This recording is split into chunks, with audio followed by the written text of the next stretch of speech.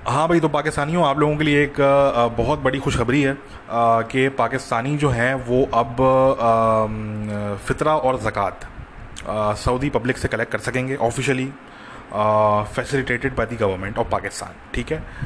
तो पहले ही तो सबसे बड़ी मुबारकबाद हम पाकिस्तानियों को देंगे। कम से कम जो पाकिस्तानी ये कहा करते थे कि यार हम देखें, हमें आप ये बेगर स्टेट ना बोलें, ठीक है ना, हमें हमें भीख मंगे ना बोलें आप।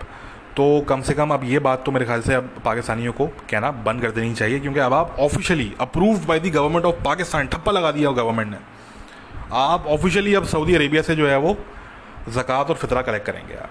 ठीक है, आपकी यही औकात है, आपको सऊदी ने सही आपकी औकात में रखा हुआ है, बिल्कुल सही रखा हुआ है। और वही हम बार बार कहते हैं कि पाकिस्तानियों को समझ लेना चाहिए कि what's your place in this world. ठीक है।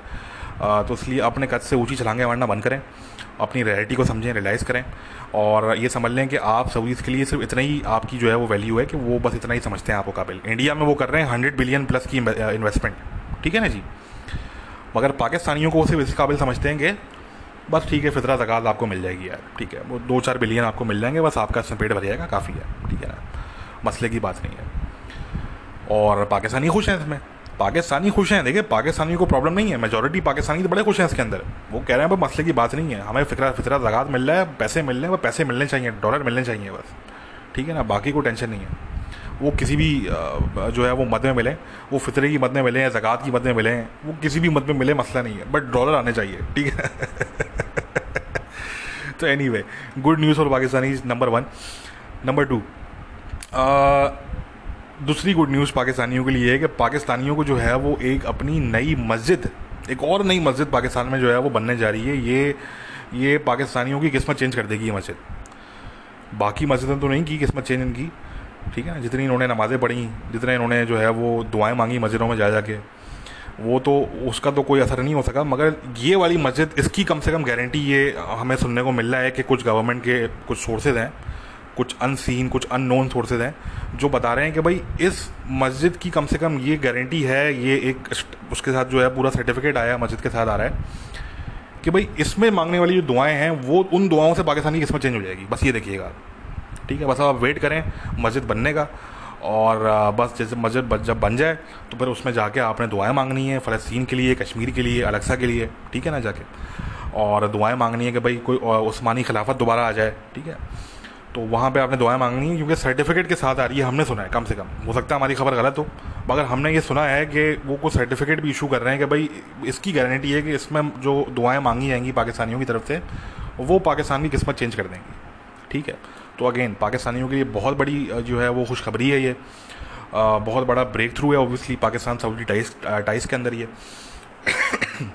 Excuse me. अच्छा, एक और भी चीज़ सुनने में आ रही है, वो ये कि इसी मस्जिद के बराबर में एक एजुकेशनल एंड रिसर्च सेंटर भी बनाने की बात हो रही है। मज़े की बात,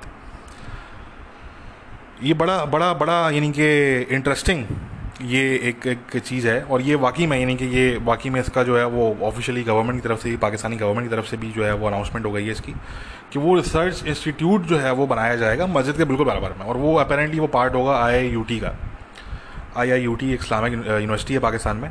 इसकी जो डिग्री है वो बस कोई दुनिया के 3-4 थर्ड वर्ल्ड जो बिल्कुल ही जो गए गुजरे मुल्क हैं वहीं पे वो एप्लीकेबल होती है। बाकी किसी अगर फर्स्ट वर्ल्ड कंट्री में अगर उसकी डिग्री आप लेके जाएंगे तो धक्के मार के निकाल लेंगे आपको ऑफिस से, ठीक है ना, बोलेंगे दोबारा स्टडी करके आओ।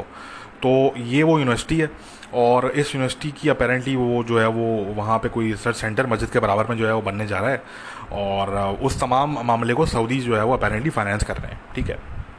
तो अगेन, तालियां होनी चाहिए। मैं समझता हूँ कि पाकिस्तानियों को जो है वो इस वीक की कम से कम जो एक बड़ी जो जो खबरें थी दो, वो उनको मिल गई हैं। वैसे क्योंकि पाकिस्तानियों की किस्मत में जो है वो कम खुशखबरियाँ होती हैं, मगर यह है कि इस हफ्ते की दो बड़ी खबरें, दो बड़ी अच्छी खबरें पाकिस्तानियों के लिए, वो जो है वो हमें सुनने को मिली हैं, तो वो हमने आप तक पहुंचाई।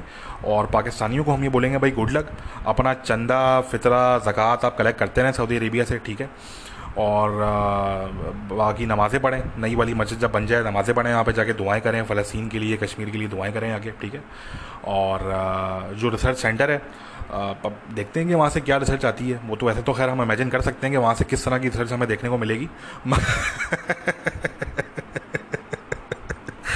I'm really sorry guys, it is really hard for me to do this with a straight face, ठीक है, quite honestly it is nearly impossible for me to do this with a straight face, you know, at this point. मगर मगर you know, we can only imagine कि उस research centre से हमें किस किस्म की रिसर्च जो है वो देखने को और सुनने को मिलेगी. We are looking forward to that as well, ठीक है. एनीवे, ये तो हो गई पाकिस्तान पे बात, ठीक है जी. अच्छा, पाकिस्तान में जो है वो और दुनिया भर के जो मुस्लिम ममालिक हैं और जो वेस्ट में जो लेफ्टिस्ट सर्कल्स हैं, जो फार लेफ्ट के सर्कल्स हैं वेस्ट में, इन सर्कल्स में बेसिकली जो है वो अब दोबारा से जो है वो फ़लस्तीनी और इजराइल कॉन्फ्लिक्ट जो है वो डिस्कस हो रहा है. और एज़ यूजुअल इसराइल के ख़िलाफ़ ब्लड लाइबल्स, एंटी सेमेटिक बातें और हेटफुल रेटरिक, थर्ड इंतफादा की बात हो रही है. और मैंने भी कुछ ट्वीट शेयर की थी जो पाकिस्तानी खपती किस्म के लोग हैं, इनको मैं डायरेक्ट ब्लॉक करता हूँ. मैं तो बॉदर भी नहीं करता, डायरेक्ट रिपोर्ट ब्लॉग. मेरी ब्लॉग लिस्ट की तो अगर आप कोई देखेंगे कि उसकी जो लेंथ है वो कितनी बड़ी है, तो आप वैसे ही चकरा जाएंगे. आई डोंट नो कि उसमें आई थिंक कोई ओवर 5,000 लोग जो है उसमें आई थिंक हैं, और मेजॉरिटी उसमें 99% उसमें तकरीबन जो है वो पाकिस्तानी हैं और कुछ उसमें इंडियन हैं उस 99% में. तो बहरहाल कहने का मकसद कि ये कॉन्फ्लिक्ट जो है वो दोबारा अब गुफ्तगू का हिस्सा है लोगों की, और इससे बड़ा प्रोपेगेंडा जो है वो किया जा रहा है. अच्छा, ये चीज़ हम हर रमज़ान में देखते हैं, ये तकरीबन हर रमज़ान में ये चीज़ हमें देखने को मिलती है कि फ़लस्तीनी जिहादी जो हैं वो प्रोवोकेशन करते हैं इसराइल के ख़िलाफ़, और जब इसराइल उसका कोई जवाब देता है, कोई रिएक्शन आगे से आता है इसराइल की तरफ से, तो वो फ़ौरन से अपना विक्टिमहुड कार्ड लेके वो आते हैं फील्ड में और वो कहते हैं कि जी हमारे साथ जुल्म हो रहा है, हमारे साथ ज़्यादती हो रही है, हमारे साथ ये हो गया, हमारे साथ वो हो गया. ठीक है, ये हम जो है वो ये हम यानी कि सालों साल ये हम देखते हुए आ रहे हैं. ये तकरीबन हर रमज़ान का ये मामूल है ये. ठीक है, ये हम आपको ऑलरेडी पहले बता चुके हैं कि इनका जो इस्लामिस्ट है, इनका जो बिलीफ सिस्टम है वो ये है कि जी जो ज़िंदगी है वो मरने के बाद एक तो स्टार्ट होती है. दूसरा इनका बिलीफ सिस्टम ये है कि भाई अगर रमज़ान में यहूदियों से लड़ते हुए मरोगे यहूदियों के हाथों, तो डायरेक्ट जन्नत में जाओगे, हूरें भी मिलेंगी, सब कुछ मिलेगा और कोई सवाल भी नहीं पूछा जाएगा. ठीक है, इनका ये बिलीफ सिस्टम है. तो ज़ाहिर सी बात है, ये तो इनका ये इनका है कि ये तमाम ये तर्ज़ अमल इनका रहता है. और सिर्फ ये फ़लस्तीनी इसराइल कॉन्फ्लिक्ट में नहीं, बल्कि ये आप पूरी दुनिया में आप नोटिस करेंगे तो जो जिहादी अटैक्स हैं दुनिया में वो रमज़ान के अंदर बढ़ जाते हैं. एक्चुअली जो सिक्योरिटी एजेंसी है दुनिया भर की वो हाई अलर्ट पे होती हैं रमज़ान के टाइम पे, तो उसकी यही वजह है एक्चुअली. एनीवे, इसके अलावा मैं आपको ये बताऊं कि देखें, एक तो ये डिस्कशन इस पे हो रही है और जो एंटी सेमिटिज़म जो ज़ारे लोग इसमें एंटी सेमिटिक प्रोपेगेंडा फैला रहे हैं इसराइल के ख़िलाफ़, तो हम उसको ऑब्वियसली कंडेम करते हैं, सख्ती के साथ हम कंडेम करते हैं उसको. देखें, बात यह है कि दुनिया में इस टाइम पे जो लेफ्टिस्ट मीडिया है, जो ज़्यादातर जो मीडिया आपको पता होना चाहिए कि वो लेफ्ट विंग का मीडिया है वो. ठीक है, इंटरनेशनल मीडिया दे आर और मोस्टली लेफ्टिस्ट. ठीक है, तो जो लेफ्ट का जो मीडिया है, देखें ये आपको वही मंजन बेचता है जो आप ख़रीदना चाहते हैं. अब क्योंकि आधी दुनिया में एंटी सेमिटिक मंजन जो है वो हाथों हाथ फ़रोख्त होता है, हाथों हाथ मतलब वो उसकी इतनी डिमांड है कि उसकी कभी सप्लाई ख़त्म हो ही नहीं सकती. ठीक है, वो हाथों हाथ बिकता है, क्योंकि वो सिर्फ मुस्लिम वर्ल्ड में नहीं बिकता, वो वेस्टर्न वर्ल्ड के अंदर ही बिकता है. ठीक है, वो वेस्टर्न वर्ल्ड के अंदर ही बिकता है. वहाँ पे वेस्टर्न वर्ल्ड में जो है वो ये यूएसए में और ये बाकी जो वेस्ट के कंट्रीज़ हैं, यहाँ पे जो फार लेफ्ट के लोग हैं और जो फार राइट के न्यू नाजीज़ हैं, ये यहूदियों से नफरत करते हैं ये लोग. ठीक है, दे हेट ज्यूज़. तो चाहे वो ये न्यू नाजीज़ हों, क्रिश्चियन न्यू नाजीज़ हों, चाहे वो फिर Marxist communist left wing far left के लोग हों, लेफ्ट विंगर हों, दीज पीपल हेट ज्यूज़. ठीक है, दे पैशनेटली हेट ज्यूज़. तो ये जो लेफ्ट विंग का मीडिया है ये आपको वही बताएगा जो आप ख़रीदना चाहेंगे. अब क्योंकि आधी दुनिया डिमांड करती है anti Semitic propaganda, anti Israel propaganda, तो वो जो मीडिया है वो आपको वही बता रहा होता है. क्या वजह है कि दुनिया में और भी ऑक्यूपेशन हैं, टर्किश ऑक्यूपेशन जो सीरिया में है उससे लेके आप इंडोनेशिया और आगे तक निकल जाएं आप, दुनिया में और भी ऑक्यूपेशन हैं, मगर क्या वजह है कि उन तमाम ऑक्यूपेशंस को इग्नोर कर दिया जाता है और सिर्फ एक ही ऑक्यूपेशन की बात होती है कि जो कि इसराइल और पैलेस्टीनियन कॉन्फ्लिक्ट का हिस्सा है. ठीक है, लोग हमसे कहते हैं कि यार आप बहुत प्रो इसराइल हैं. मैं प्रो इसराइल नहीं हूँ, मैं ये कहता ही नहीं हूँ कि मैं प्रो इसराइल हूँ. वो लोग कहते हैं तो हम उसको ओन कर लेते हैं, क्योंकि हम एंटी इसराइल तो बिल्कुल भी नहीं है ऑब्वियसली, मगर हम प्रो इसराइल भी नहीं हैं. हम सही को सही और गलत को गलत कहने वाले हैं. ठीक है, सिंपल सा बात में हम रियलिटी बेस्ड बात करने वाले हैं. हर चीज़ के अंदर हमारी कोशिश होती है कि हम रियलिटी को स्टडी करें और रियलिटी बेस्ड बात करें. ठीक है। दुनिया में मेजॉरिटी लोग इस टाइम पे जो हैं, जो कमेंट करते हैं फ़लस्तीनी इसराइल के इशू पे, मामले पे, दे आर ईदर इर्रेशनल और दे आर इग्नोरेंट, और बोथ। ठीक है, या तो आप इर्रेशनल होंगे, या आप इग्नोरेंट होंगे, या आप दोनों होंगे। ये वो लोग होते हैं जिनको पूरी जो स्टोरी है कॉन्फ्लिक्ट की वो उनको नहीं पता। उन्होंने सिर्फ वही पढ़ा जो उन्होंने 2-4 आर्टिकल वॉशिंगटन पोस्ट में पढ़े, 2-4 आर्टिकल उन्होंने जो है वो एनवाईटी में पढ़े, 2-4 आर्टिकल गार्डियन में पढ़े, 1-2 उन्होंने किसी की बुक्स पढ़ ली वेस्टर्न ऑथर्स की, लेफ्ट विंग के, और उन्होंने बोला कि जी हम सब समझ गए। ठीक है, ऐसा नहीं है। हमें चीज़ों को बहुत जो है वो गहराई में जाके स्टडी करना पड़ेगा, ये इतने कॉम्प्लेक्स कॉन्फ्लिक्ट को स्टडी करने के लिए, इसको जानने के लिए। ठीक है, अब मैं अपने बारे में थोड़ी सी बात कर देता हूँ। लोग मुझ पर बड़ा इल्ज़ाम लगाते हैं कि आप प्रो इसराइल हैं। मैं, अब पहली बात है, अपने आप को मैं कभी प्रो इसराइल कहता नहीं हूँ। हाँ, मैं ये ज़रूर है कि मैं एंटी इसराइल भी नहीं हूँ, और एंटी मैं फिर किसी भी मुल्क का नहीं हूँ। पाकिस्तान को हम क्रिटिसाइज़ करते हैं, उनके एक्सट्रीमिज़म पे करते हैं। आपने अपनी दुनिया से अलग बनाई हुई है, दुनिया आपके साथ नहीं खड़ी हुई, तो हम खड़े होंगे दुनिया के साथ, पहली बात। ठीक है, पाकिस्तान को हम पाकिस्तान के एक्सट्रीमिज़म पे क्रिटिसाइज़ करते हैं। इंडिया को हम कभी क्रिटिसाइज़ करते हैं, वो हम उनके एक्सट्रीमिज़म पे करते हैं। हम ईरान के मुल्लाओं को क्रिटिसाइज़ करते हैं, वो हम उनके टेररिज्म का जो स्पॉन्सरशिप है उस पर करते हैं। मगर हम कभी भी किसी मुल्क के एंटी नहीं हैं। ना हम ईरान के एंटी हैं, ना हम किसी और मुल्क के एंटी हैं। हम ना हम इंडिया के एंटी हैं, ना हम पाकिस्तान के एंटी हैं। ठीक है, तो इसी तरीके से ना हम इसराइल के एंटी हैं। हम बात करते हैं सही हमारी नज़र में क्या है और गलत हमारी नज़र में क्या है, और रैशनल बात क्या है हमारी नज़र में।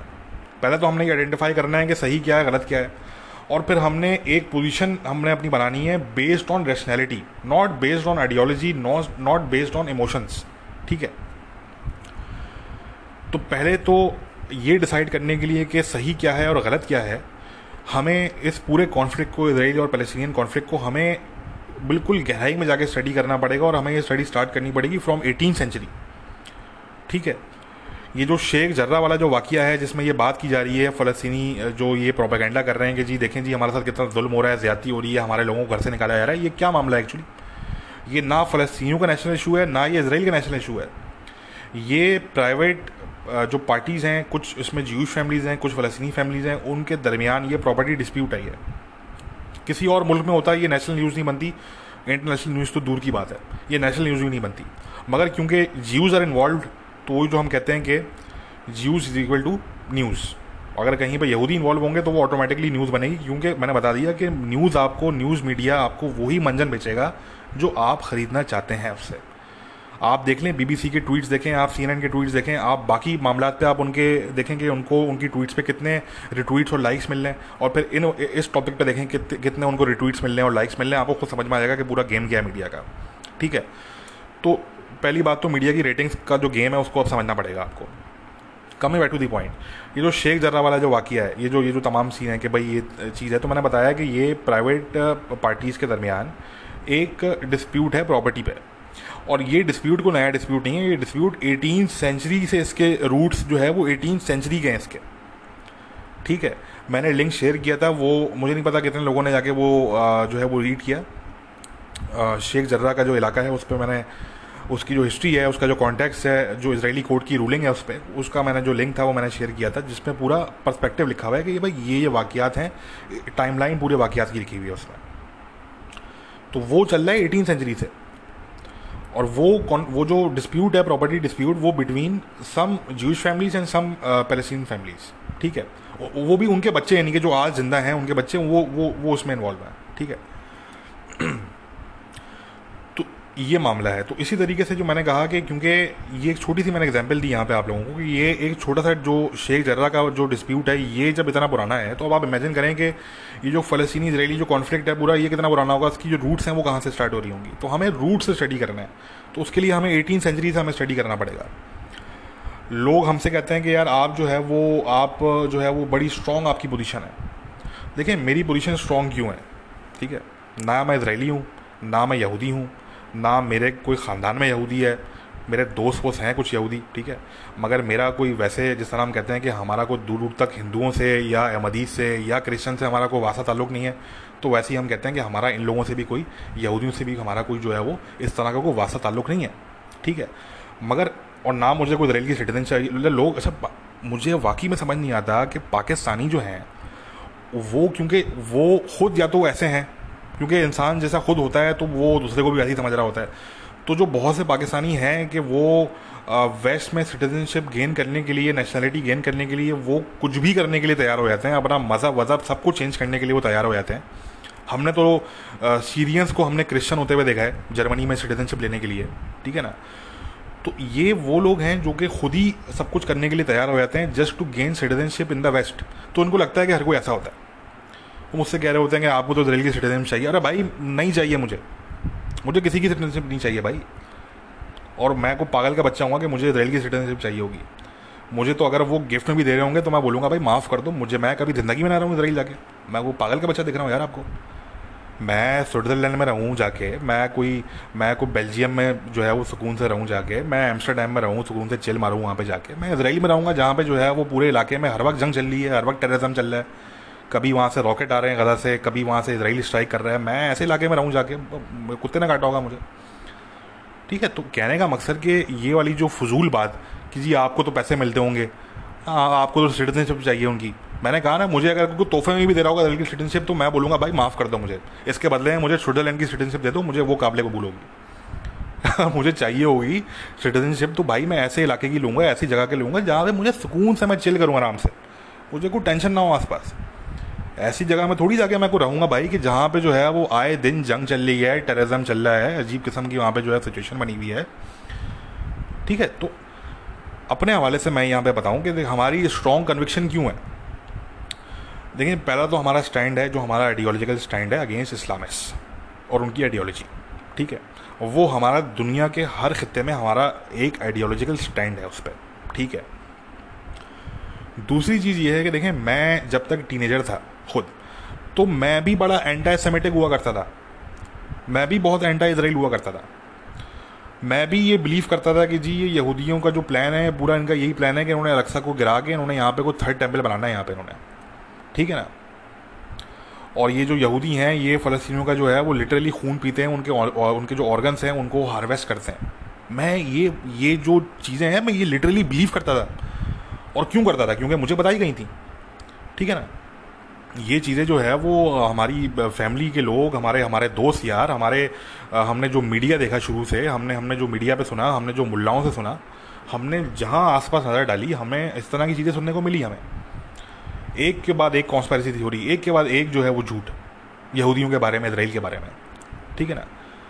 तो जब मैं टीनेजर था, जब तक मैं आई वॉज प्रोबेबली अराउंड 16 और 17 और 18, तब तक मैं भी इन चीज़ों में बड़ा बिलीव करता था और मैं बड़ा एंटी इसराइल था। मैंने तो जो है वो शिरकत भी की है तो एंटी इसराइल रैलीज में, कम से कम एक रैली के अंदर मैंने शिरकत भी की। I was present in that in Pakistan, ठीक है ना। तकरीबन एटलीस्ट 18 ईयर तक हो, 18-20 ईयर तक हो, ठीक है ना।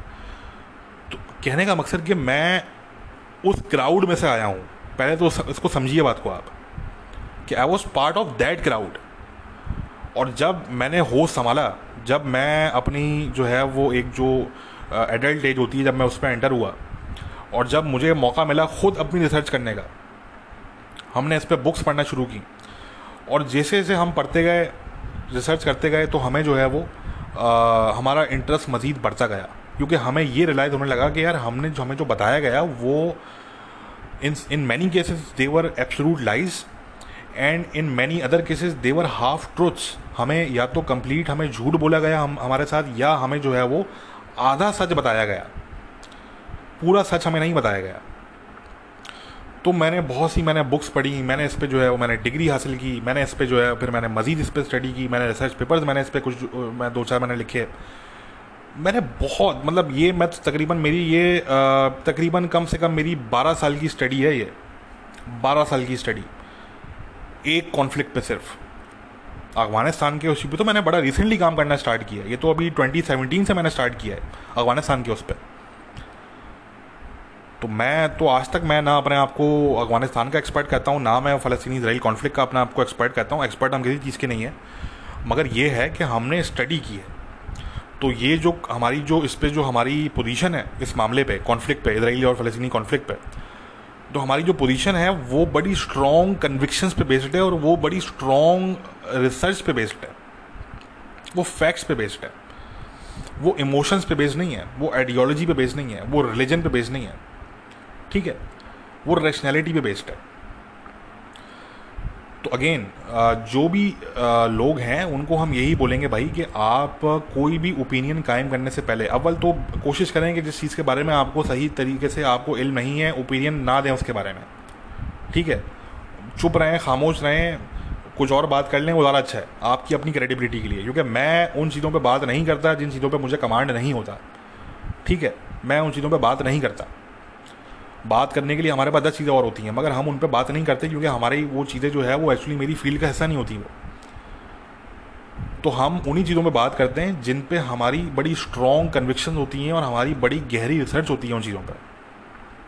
तो इस मामले पे मैं पास में भी और दोबारा आज मैं तो ओपन चैलेंज कर चुका हूँ लोगों को कि इस डिबेट में मुझसे कोई जीत नहीं सकता, क्योंकि जो रिसर्च मैंने की है वो जितने ये लोग हैं जो ये ट्वीट कर रहे होते हैं, फेसबुक कमेंट्स के सेक्शन में जाके कमेंट कर रहे होते हैं, यूट्यूब वीडियो के नीचे कमेंट कर रहे होते हैं dead to Israel, dead to Israel, तो ये जितने भी ये जो नमूने हैं ये कभी भी उसके करीब भी नहीं आ सकते, उस रिसर्च के लेवल के करीब है जो हमारी रिसर्च है इस कॉन्फ्लिक्ट पर, ठीक है ना। तो बताने का मकसद ये कि हमें चीज़ों को कॉन्टेक्स्ट में देखना पड़ेगा। जो शेख जर्रा का जो इशू है वो बिटवीन प्राइवेट फैमिलीज़ है, ठीक है। ऑक्यूपेशन, लोग कहते हैं ऑक्यूपेशन है, आप ऑक्यूपेशन को सपोर्ट करते हैं, मुझसे लोग सवाल करते हैं, मैं बार बार इसका जवाब पहले भी दे चुका हूँ, दोबारा दे देता हूँ कि मैं ऑक्यूपेशन को सपोर्ट नहीं करता, मैं ऑक्यूपेशन के अगेंस्ट हूँ।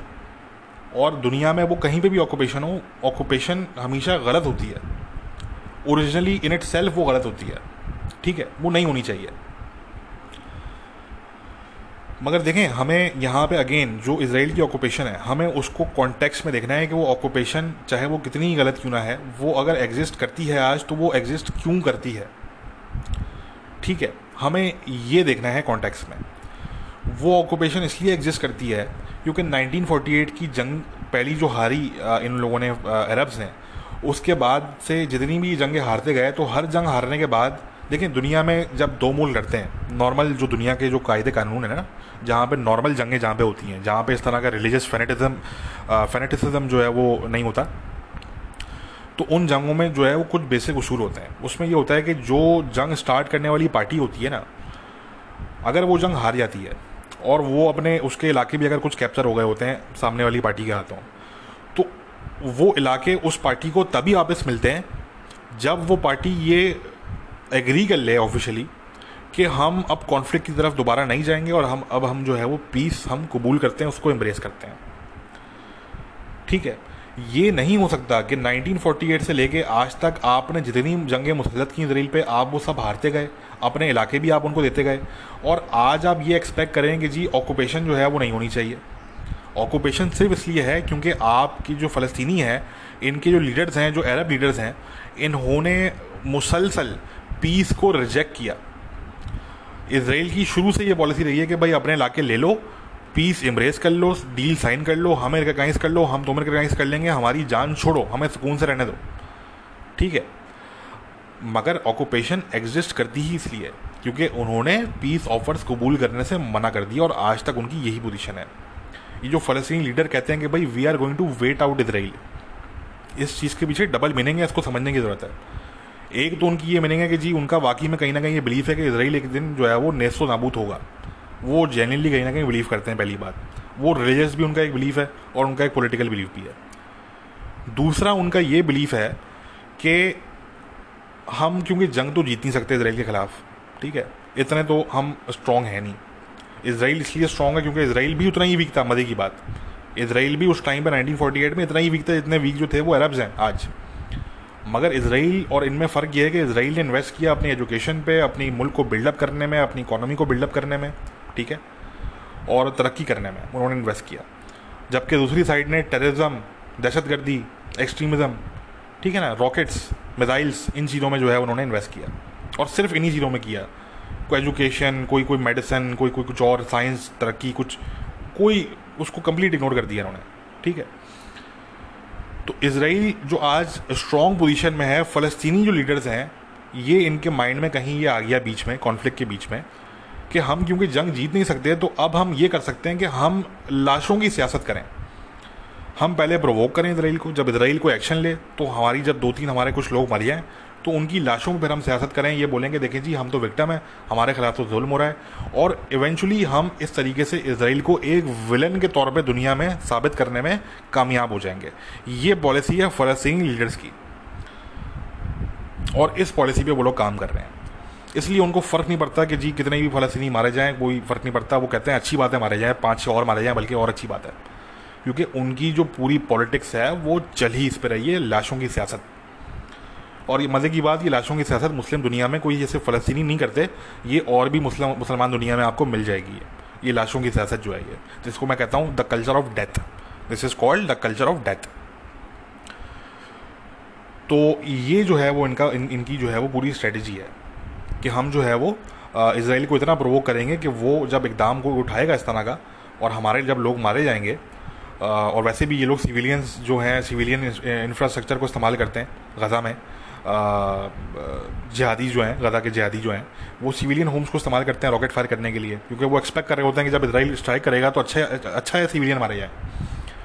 क्योंकि इसको समझें, दे नो कि वो मिलिटरीली इसराइल से नहीं जीत सकते, तो उनका जो अब सेकंड जो वेपन वो इस्तेमाल कर रहे हैं, वो इस्तेमाल कर रहे हैं propaganda as a tool, information warfare, psychological warfare, ठीक है, मीडिया वॉरफेयर और लॉफेयर, इसको मैं लॉफेयर कहता हूँ। ये जो पूरा है ना कि आईसीसी में जाके हम केस करेंगे इसराइल पे, वो फला एनजीओ जो है वो स्टेटमेंट दे रही है, वो फला एनजीओ स्टेटमेंट दे रही है, वो हमें सब पता है कि वो स्टेटमेंट कहाँ से आ रही होती हैं और उनको कौन फाइनेंस कर रहा होता है, कौन डोनर होते हैं, वो सब पता होता है हमें, ठीक है ना। वो छोड़ दें, कोई ये इंडिपेंडेंट एनजीओज नहीं है सारी, इनके सबके पीछे जो है वो सबके लिंक किसी का कतर से निकल रहा है, किसी का लिंक जो है वो टर्की से निकल रहा है, किसी का लिंक जो है वो कहीं और से निकल रहा है। तो कहने का मकसद कि ये अब फ़लस्तीनियों की स्ट्रेटजी है, और ये काफ़ी टाइम से उनकी स्ट्रेटजी है।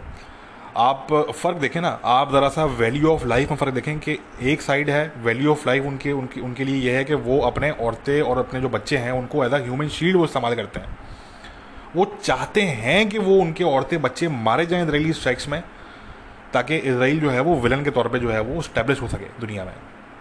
वो they want that to happen, क्योंकि उनका एक तरफ ये बिलीफ है कि जी अगर मारे भी जाएंगे तो उनका तो कोई मसला नहीं, वो तो जन्नत में आ रहे हैं डायरेक्टली, बच्चे और औरतें जो मारे जा रहे हैं, अगर कोई या कोई सिविलियन अगर मारे जा रहे हैं तो उनको तो वैसे ही वो ये बिलीव करते हैं कि जी वो जन्नत में आ रहे हैं डायरेक्टली। तो उनके लिए तो ये विन विन सिचुएशन है। वो तो ये कह रहे हैं कि भाई मरने वाला भी जन्नत में आ रहा है, जो पीछे बच गया वो उनकी लाशों को इस्तेमाल करेगा प्रोपेगेंडा के तौर पे, ठीक है, और इसराइल को वो विलन के तौर पे दुनिया के सामने स्टैब्लिश करेगा। तो it's a win win for them, ठीक है। ये सिचुएशन लूज जो है वो सिर्फ एक पार्टी के लिए है, और वो इसराइल के लिए है, क्योंकि वो उनके पास कोई और ऑप्शन नहीं है एक्चुअली। ऑक्यूपेशन उनके खुद के लिए बड़ा डिस्ट्रेसफुल है।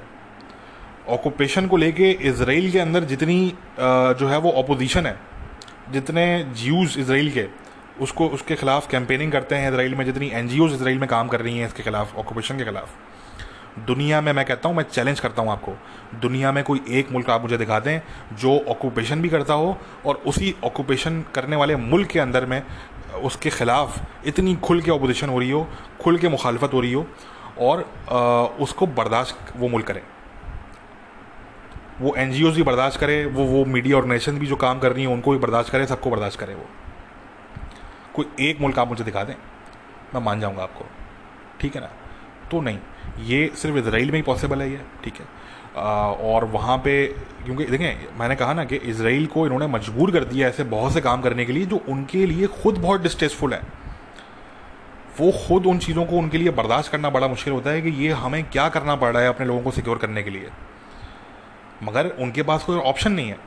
वो या तो वो अलाउ कर दें इन फ़लस्तीनियों को, जिहादियों को, कि ये जो है वो रॉकेट मारें, दंदनाते फिरें, ये गज़ा के बॉर्डर क्रॉस करके आ जाएं जब दिल करे, ये सुसाइड अटैक्स करें, इजरायली लड़कियों को मारें, बच्चों को मारें, किंडरगार्टन्स में जाके अटैक करें, ये जो करें, इनको जो है वो अलाउ कर दें इसराइल, ठीक है ना। क्योंकि ये जो प्रोपेगेंडिस्ट हैं, जो प्रो पैलेस्टीनियन प्रोपेगेंडिस्ट हैं, इनका ये कहना होता है कि भाई देखें इसराइल तो देखें इतना पावरफुल है मिलिटरीली, और फ़लस्तीनी जो है उतने वीक हैं। ये एक बिल्कुल फजूल आर्गूमेंट है, बिल्कुल फजूल आर्गूमेंट है ये। पहली बात, फ़लस्तीनियों के साथ इस वक्त आधी दुनिया खड़ी हुई है जो यहूदियों से नफरत करती है, पूरी मुसलमान दुनिया खड़ी हुई है फ़लस्तीनियों के साथ, ठीक है, और वेस्टर्न कंट्रीज़ खड़े हुए साथ में। अरे भाई, इनको फाइनेंस, इनका टेररिज्म फाइनेंस करने के पीछे तो सिर्फ टर्की कतर का हाथ नहीं है, बल्कि वेस्टर्न कंट्रीज़ का भी हाथ है इसमें। ये जो यूरोपियन जो कंट्रीज़ हैं, ये अभी रिपोर्ट आया कि जी जो फ़लस्तीनी टेररिस्ट ग्रुप है एक, उन्होंने पता नहीं कितने जो है वो मिलियंस ऑफ डॉलर्स जो यूरोपियन ऑर्गेनाइजेशन ने इनको दिए थे, वो उन्होंने डाइवर्ट किए, वो स्टील कर लिया उन्होंने। ठीक है ना।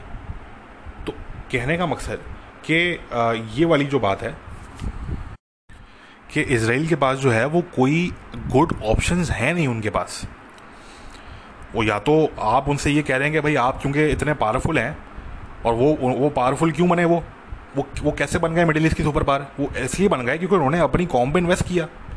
ठीक है, उन्होंने अपनी कॉम की सिक्योरिटी के लिए, प्रोटेक्शन के लिए सिर्फ इन्वेस्ट नहीं किया, बल्कि उन्होंने अपनी कॉम के एजुकेशन पे, साइंस पे, मेडिसिन पे, 10 चीज़ों पर उन्होंने इन्वेस्ट किया।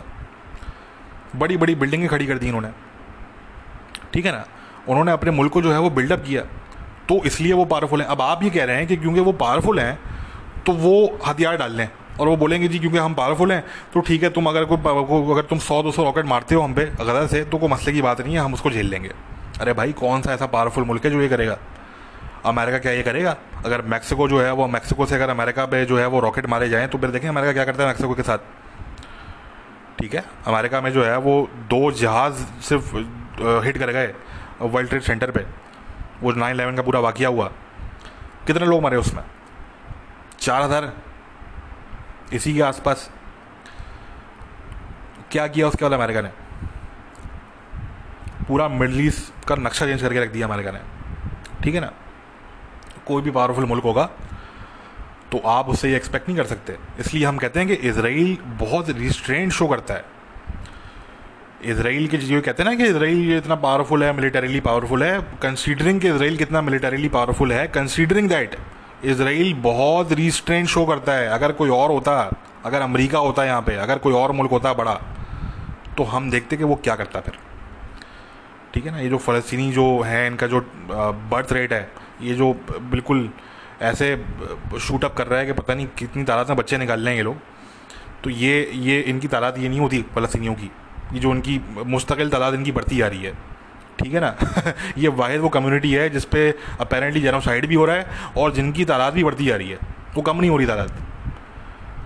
तो कहने का मकसद है कि ये ड्रामेबाजी सारी, और इसमें समझने वाली बात यह है कि जो इजरायलीज़ हैं उनके पास जो है वो, या तो ये आप उनसे आप ये चाह रहे हैं कि भाई वो ऑक्यूपेशन जो उन्होंने है वो इलाके वो फ़लस्तीनियों के हवाले करते हैं, ताकि उन इलाकों पे फिर फ़लस्तीनी जो जिहादिस्ट हैं, जिस तरह से उन्होंने गज़ा पे कैप्चर पूरा कर लिया, हमास ने वहाँ पे कब्ज़ा कर लिया, वैसे उन इलाकों भी वो फ़लस्तीनी जिहादी कब्ज़ा कर लें और फिर वो मज़ीद क्लोज हो जाएं इसराइल से, ताकि फिर जब वो रॉकेट मारें तो वो इसराइल के किसी भी कोने में मार सकें। ये आप ये कह रहे हैं बेसिकली इसराइल से। तो नहीं, ऐसा नहीं हो सकता। मैंने कहा कि ऑक्यूपेशन गलत है, बिल्कुल नहीं होनी चाहिए। कहीं पर भी दुनिया में हो ऑक्यूपेशन गलत है। हम ऑक्यूपेशन को हम मानते भी हैं, हम ये कभी भी ये नहीं कहते कि इसराइल को कोई ऑक्यूपेशन नहीं कर रहा है। इसराइल बिल्कुल, इसराइल की जो ऑक्यूपेशन है वो बिल्कुल है, वो बिल्कुल वेस्ट बैंक पे वो ऑक्यूपेशन है, गज़ा में बिल्कुल भी नहीं है, मगर वेस्ट बैंक में जो ऑक्यूपेशन है बिल्कुल है, वो हम उसको बिल्कुल मानते हैं, एक्सेप्ट करते हैं हम उसको। मगर बात ये आती है कि वो ऑक्यूपेशन क्यों एग्जिस्ट करती है, आज तक वो ऑक्यूपेशन क्यों एग्जिस्ट करती है? क्या इसराइल उसको मेंटेन रखना चाहता है? तो नहीं। हाँ, अब देर हो गई है, अब आप ये कह सकते हैं कि अब बहुत देर हो चुकी है। हमने ये बात जो है वो 2019 में भी की थी, बल्कि 2020 में लास्ट ईयर हमने ये की थी कि अब जो है वो काफ़ी देर हो गई है। अब जो ये सेटलमेंट्स वाली बात है, कम से कम अब ये होना बहुत मुश्किल है कि आप उनसे बोलें कि आप सारी सेटलमेंट्स रिमूव कर दें। अब सारी सेटलमेंट्स तो रिमूव नहीं होंगी, चाहे कभी भी पीस डील हो या ना हो, सारी सेटलमेंट्स तो रिमूव नहीं होंगी। कुछ सेटलमेंट्स होंगी जो कि रह जाएंगी, जिनको वो नहीं करेंगे। हाँ, मगर जो बाकी की सेटलमेंट्स हैं उनको हटाने के लिए वो पहले भी एग्री थे और वो आज भी एग्री हैं, क्योंकि देखें कॉस्ट होती है, जंग की कॉस्ट होती है। आप 70 साल से जंग कर रहे हैं, उसकी कोई ना कोई कॉस्ट तो आपको पे करनी पड़ेगी। ठीक है ना। ऐसा तो हो नहीं सकता कि आप चाहें कि जी we can go back to 1948 without any consequences. ठीक है, ऐसा तो मुमकिन नहीं है। तो कॉस्ट तो आपको पे करनी पड़ेगी, और वो कॉस्ट यही होगी कि कुछ सेटलमेंट जो है वो रह जाएंगी। वरना आप ये समझ लें कि तकरीबन इवन अंटिल 3 डेकेड्स अगो और even until 2.5 decades ago Israel की ये पोजीशन थी कि जी हम अपनी सारी सेटलमेंट्स मूव करने के लिए एग्री हैं, तकरीबन सारी। मगर ये तो इन लोगों ने तो उस पीस ऑफर को भी रिजेक्ट कर दिया। तो वो पीस ऑफर जो कि 2.5 डेकेड्स पहले मिली थी वो अब दोबारा नहीं मिलेगी, ठीक है ना। तो अब कुछ सेटलमेंट्स होंगी जो रह जाएंगी, भले पीस डील हो रहा हो, डजेंट मैटर। मगर हाँ, ये ज़रूर है कि ऑक्यूपेशन नहीं होनी चाहिए। ऑक्यूपेशन है, वो मैंने बता दिया कि वो क्यों है और वो कब तक रहेगी। वो तब तक रहेगी जब तक फ़लस्तीनी लीडर्स अपने लोगों को ये नहीं समझा रहे थे खड़े होके कि देखो वायलेंस में कुछ नहीं रखा, हमने कॉन्फ्लिक्ट को रिजॉल्व करना है, हमें जो फ़लस्तीनी स्टेट मिल रहा है हम वो ले लेते हैं और हम अपने आप को बिल्डअप करते हैं, ठीक है। जब तक वो अपने आप को ये अपने लोगों को नहीं समझा रहे थे और जब तक वो ट्रूली खुद उनके लोग ये बिलीव नहीं कर लेते कि भाई Israel is here to stay, वो कहीं डिसअपेयर नहीं होने वाला कल को। ऐसा नहीं कि आप सुबह उठेंगे और इसराइल आपको दिखेगा नहीं बराबर में, वो they are going to stay, Israelis are there to stay, ठीक है। आपने उनको, उनके साथ आपने को एग्जिस्ट करना है। मसला यहाँ पे को एग्जिस्टेंस का है और वो सिर्फ एक साइड से, ठीक है। तो वो जब तक ये चीज़ नहीं होगी, जब तक फ़लस्तीनी लीडर्स में इतनी हिम्मत नहीं आएगी कि वो अपने लोगों को ये ना बता दें कि भाई ये हमने कॉन्फ्लिक्ट को रिजॉल्व करना है। और मैं ये बता चुका हूँ पहले आपको कि फ़लस्तीनी लीडर कभी भी ये नहीं करेंगे, क्योंकि उनकी दुकानें चल रही हैं भाई, सीधी सी बात है, ठीक है ना। ये हर रमज़ान में जो है वो उनको इनका जो चंदा जो उनको मिलता है दुनिया भर से जिहाद के नाम पे, वो डबल से डबल हो जाता है वो रमज़ान के टाइम पे, ठीक है ना। तो भाई इनको कॉन्फ्लिक्ट क्रिएट करना पड़ता है ताकि अटेंशन मिले, ठीक है ना। आप देखें ये जो पूरा चल रहा है सारा सिलसिला, इन्होंने जो है वो एक सिंपल, पहले इन्होंने वो टिकटॉक वीडियोस से बात स्टार्ट की, टिकटॉक वीडियोस बना के अपलोड की, उसका रिएक्शन आया, उस पर उन्होंने पूरा मसला क्रिएट किया जेरूसलम में, ठीक है। उसको उन्होंने एज सिंपैथी कार्ड इस्तेमाल किया, विक्टिमहुड कार्ड के तौर पर इस्तेमाल किया। और अब ये शेख ज़ादा का मामला जो कि एक प्राइवेट कॉन्फ्लिक्ट था between private parties, property dispute था, उसको उन्होंने एज अ नेशनल इशू के तौर पर सामने रख के उन्होंने उस पर जो है वो प्रोपेगेंडा स्टार्ट कर दिया, ठीक है, फ़लस्तीनियों ने। तो बताने का मकसद ये है कि ये जो हर रमज़ान में जो चीज़ होती है, इसके पीछे एक वजह ये भी है कि जब ये चीज़ हर रमज़ान में होगी भाई, तभी तो लोगों की टेंशन होगी। दुनिया भर में जो मुसलमान हैं बेचारे, जिनको कुछ अता पता ही नहीं है दुनिया का, ठीक है ना, वो अपनी मस्जिदों में आते हैं, नमाज़ पढ़ते हैं, घर चले जाते हैं, वहाँ पे सबने, ठीक है ना। तो जब वो मस्जिद में जाते हैं नमाज़ पढ़ने के लिए, तो उनसे चंदा मांगा जाएगा फिर कि ओ हो भाई वो बड़ा मसला हो गया भाई जेरूसलम में, भाई फ़लस्तीनियों पर जुल्म हो रहा है, भाई यहूदी बड़ा जुल्म करेंगे फ़लस्तीनियों पर, लाओ भाई पैसा दो हमें, पैसा भेजेंगे वहाँ पर हम, ठीक है ना। वो पैसा कहाँ जाता है कहाँ नहीं जाता कोई नहीं जानता, ठीक है ना। वो पैसा किसकी जेब में जाता है नोबडी नोस। मेरे एक बड़े अच्छे दोस्त हैं, बड़े रिलीजियस हैं वो, उन्होंने तो चैलेंज कर दिया था एक दफ़ा, ठीक है ना। उन्होंने तो हमारे सामने जो है वो इनको चैलेंज कर दिया था एक दफ़ा। ये वेस्ट की बात है, ये वेस्ट की एक मस्जिद की बात है, मैं मुल्क का नाम नहीं लूँगा यहाँ पे, वेस्ट की मस्जिद की बात है। हमारे सामने उन्होंने जो है वो चैलेंज कर दिया अगले को कि तुम ये किस नाम पे मुझसे गज़ा के नाम पे चंदा मांगने आए हो भाई, पहले तो ये बताओ मुझे, और दूसरा मुझे बताओ कि चंदा भेजोगे कैसे तुम वहाँ पे, क्योंकि इसराइल की मर्ज़ी के बगैर तो वहाँ पे कुछ भी नहीं आ सकता अंदर, ठीक है। तो उसका मतलब तुम ये एक्सेप्ट कर रहे हो कि तुम्हारा जो चंदा है वो इसराइल के थ्रू जाएगा वहाँ पे, ठीक है ना। यहाँ पे मैं कैश की बात नहीं कर रहा, वो उनका कुछ ये था कि जी हम कोई इलेक्ट्रॉनिक प्रोडक्ट्स और इस तरह की चीज़ें हम भेजेंगे यहाँ पे, तो वो तो तमाम चीज़ें जो हैं वो इसराइल के थ्रू आती हैं सारी गज़ा में, ठीक है ना। वो सारी चेकिंग होती है उन चीज़ों की, भाई कोई असला वसला तो नहीं आ रहा इन चीज़ों में, कोई एक्सप्लोजिव वगैरह तो नहीं है इन चीज़ों में, वो उसके बाद वो वहाँ पे जाती हैं वो चीज़ें। तो हमारे तो दोस्त हैं कुछ वो इस तरह के हैं, और we are proud of this kind of Muslim. मैं समझता हूँ कि इस तरह के जो मुस्लिम हैं जो कम से कम इस रियलिटी को समझते हैं कॉन्फ्लिक्ट की, कि ये कितना कॉम्प्लेक्स जो है वो कॉन्फ्लिक्ट है, और इसमें जो है वो मोरली राइट कौन है। मैंने बता दिया कि मोरली राइट हिस्टोरिकली अगर आप देखेंगे तो इसराइलीज आर मोरली राइट, ठीक है। ये आप छोड़ दें कि वो आज मिलिटरीली पावरफुल हैं, भाई मिलिटरीली पावरफुल इसलिए हैं क्योंकि उन्होंने अपने आप को बिल्डअप किया है। अगर सामने वाली पार्टी ने नहीं किया, उन्होंने अपना पैसा सारा जिहाद पे लगा दिया, ठीक है, और सारा पैसा उन्होंने टेररिज्म पे लगा दिया, और बाकी का पैसा जो है उनके करप्ट लीडर खा गए, तो इसमें इसराइल का कसूर नहीं है, इसराइल का फॉल्ट नहीं है इसके अंदर, ठीक है ना। तो कहने का मकसद कि इसराइल इज़ मोरली राइट, ठीक है, और इसराइल जो है वो पॉलिटिकली भी जो है वो अपनी बिल्कुल सही जगह पे हैं, they are also politically right, उनका पॉलिटिकल राइट है सेल्फ डिटर्मिनेशन का। मगर हाँ, ये वाली जो बात है कि जी फ़लस्तीनियों का भी सेम राइट है, तो बिल्कुल हम मानते हैं फ़लस्तीनियों का सेम राइट है। फ़लस्तीनी इसको नहीं मानते, फ़लस्तीनी कहते नहीं जी हमें ये स्टेट नहीं चाहिए, हमें सब कुछ चाहिए, हमें from the river to the sea हमें सब कुछ चाहिए, तल अवीव तक का हमें पूरा इलाका चाहिए। तो ये तो नहीं हो सकता ना यार, ये तो नहीं हो सकता। सेल्फ डिटर्मिनेशन का राइट फ़लस्तीनियों को भी उतना ही है जितना ज्यूज़ को है। मगर मसला यहाँ पे ये है कि यहूदियों ने 1948 में कहा कि जी हमें कबूल है अपना स्टेट, फ़लस्तीनियों ने कहा कि जी हमें कबूल नहीं है, हमें तो पूरा इलाका चाहिए, हमें तो यहाँ पे किसी किस्म की जूइश प्रेजेंस, जूइश स्टेट मंजूर ही नहीं है, ठीक है ना। तो ये मसले मसाइल हैं। जब तक लोग इनको नहीं समझेंगे तब तक लोग इसी तरीके से हर साल जो है वो ड्रामा होता रहेगा। हर साल ये लोग, दुनिया के मुसलमान जो हैं, ये बेवकूफ़ बनते रहेंगे। ये गज़ा के नाम पे, फ़लस्तीनियों के नाम पे चंदा भेजते रहेंगे। फ़लस्तीनी लीडर्स की दुकान चलती रहेगी, उनके जो जिहादी हैं उनकी भी दुकानें चलती रहेंगी, सबकी दुकानें चलती रहेंगी, सब खुश रहेंगे। विलन बनेगा आखिर में इसराइल।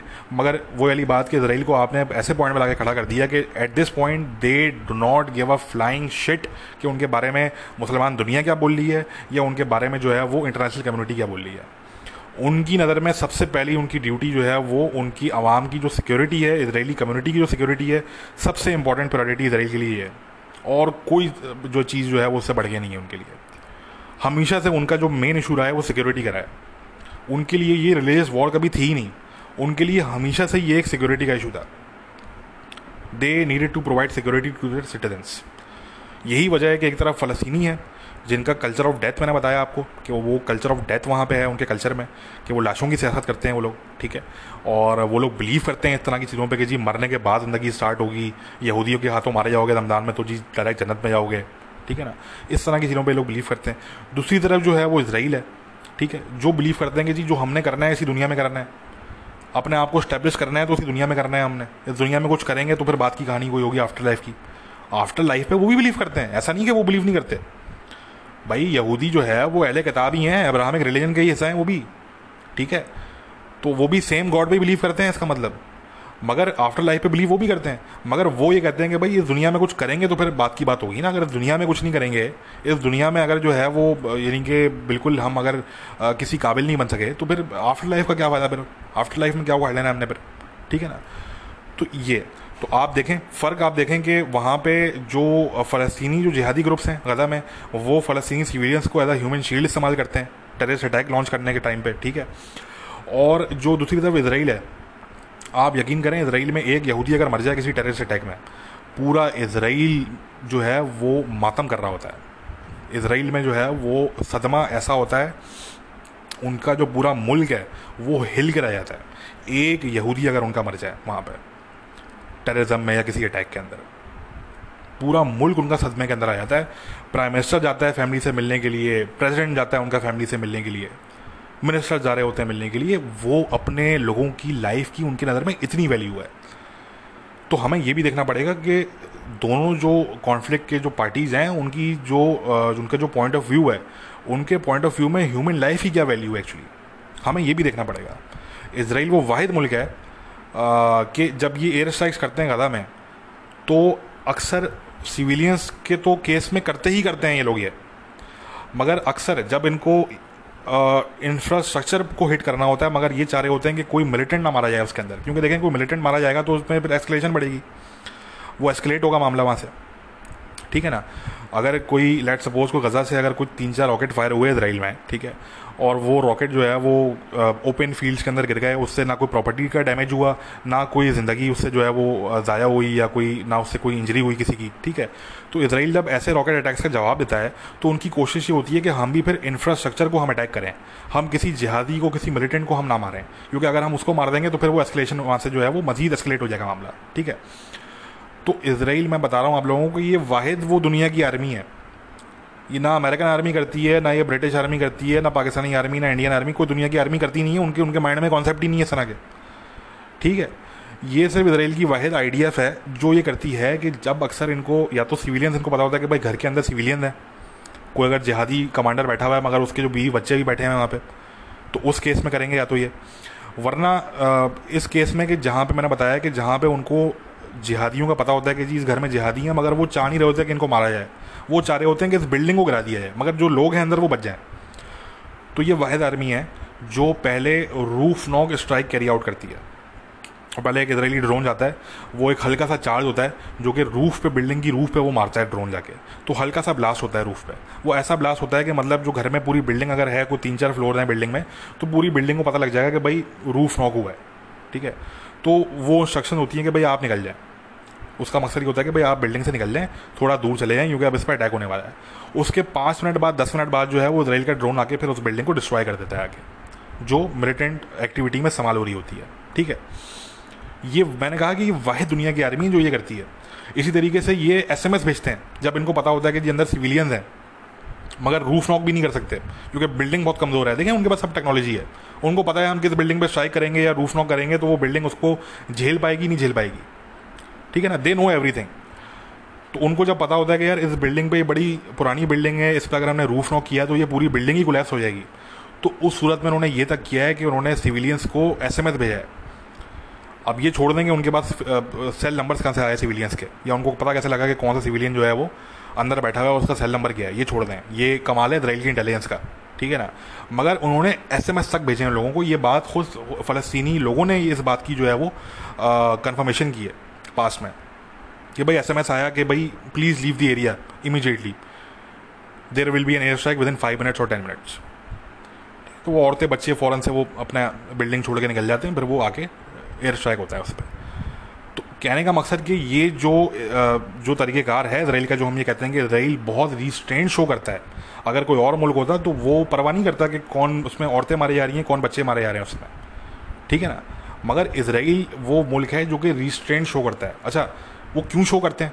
एक तो देखें उनकी मोरालिटी है, शुरू से उनका एक मोरल उनका एक हायर ग्राउंड रहा है, ठीक है ना।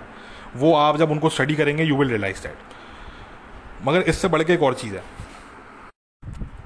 और वो ये बात है कि क्योंकि इसराइल को सिंगल आउट किया जाता है मीडिया की तरफ से भी, दुनिया की गवर्नमेंट्स की तरफ से भी, इनफैक्ट वेस्टर्न गवर्नमेंट्स की तरफ से भी, क्योंकि उनको सिंगल आउट किया जाता है और उन पर बड़ी कड़ी नज़र रहती है मीडिया की। क्योंकि ज़रा वो मंजन बिकता है तो मीडिया उस पर नज़र रखता है कि भाई कुछ भी कोई एक बुलबुल कोई फाख्ता भी मारी जाएगी गदा में तो जी वो उस पर भी जो है वो ब्रेकिंग न्यूज़ आपको CNN BBC दे रहा होगा, ठीक है ना।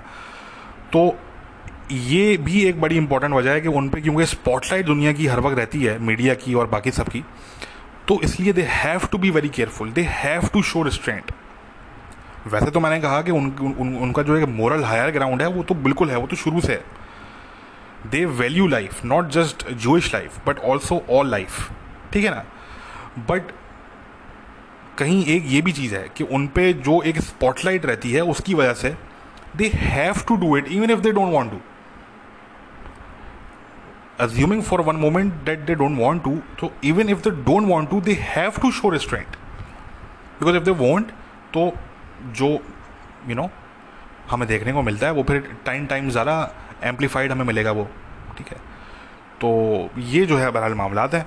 अगेन जो हमारे लिसनर्स हैं उनसे मैं सिर्फ इतना बोलूँगा भाई कि आप अपने जो भी आपकी पोजीशन है, भले आप अपनी रिसर्च करें, उसके बाद आपको लगता है कि आपको एंटी इसराइल लेना चाहिए, आप एंटी इसराइल लें, nobody cares, Israel does not care certainly, ठीक है। बट मैं ये ज़रूर बोलूँगा कि आप अपनी रिसर्च ज़रूर करें, अपनी स्टडी ज़रूर करें। जो आपको मीडिया बताए या जो आपको जो है वो कोई पैलेस्टीनियन एक्टिविस्ट टाइप जो कुछ लोग हैं, जो पैलेस्टीनियन एक्टिविस्ट टाइप कुछ NGOs हैं जो वो आपको बताएं, तो उस पर काइंडली बिलीव ना करें, अपनी रिसर्च करें, ठीक है। दोनों तरफ की चीज़ों को स्टडी करें कि इजरायलीज़ क्या कह रहे हैं और फ़लस्तीनी क्या कह रहे हैं, फिर ख़ुद अपना जो है वो डिसीजन लें कि आपकी नज़र में जो है वो सही क्या है और गलत क्या है, उसका खुद डिसीजन लें। वो भले फिर जो भी पोजीशन हो आपकी, डजंट मैटर, ठीक है ना। But at least do your own research first and foremost, that is the most important thing, ठीक है जी। तो एनीवे गाइस, आज के पॉडकास्ट में इतनी बात करेंगे। अपना ख्याल रखिए, टेक केयर, बाय।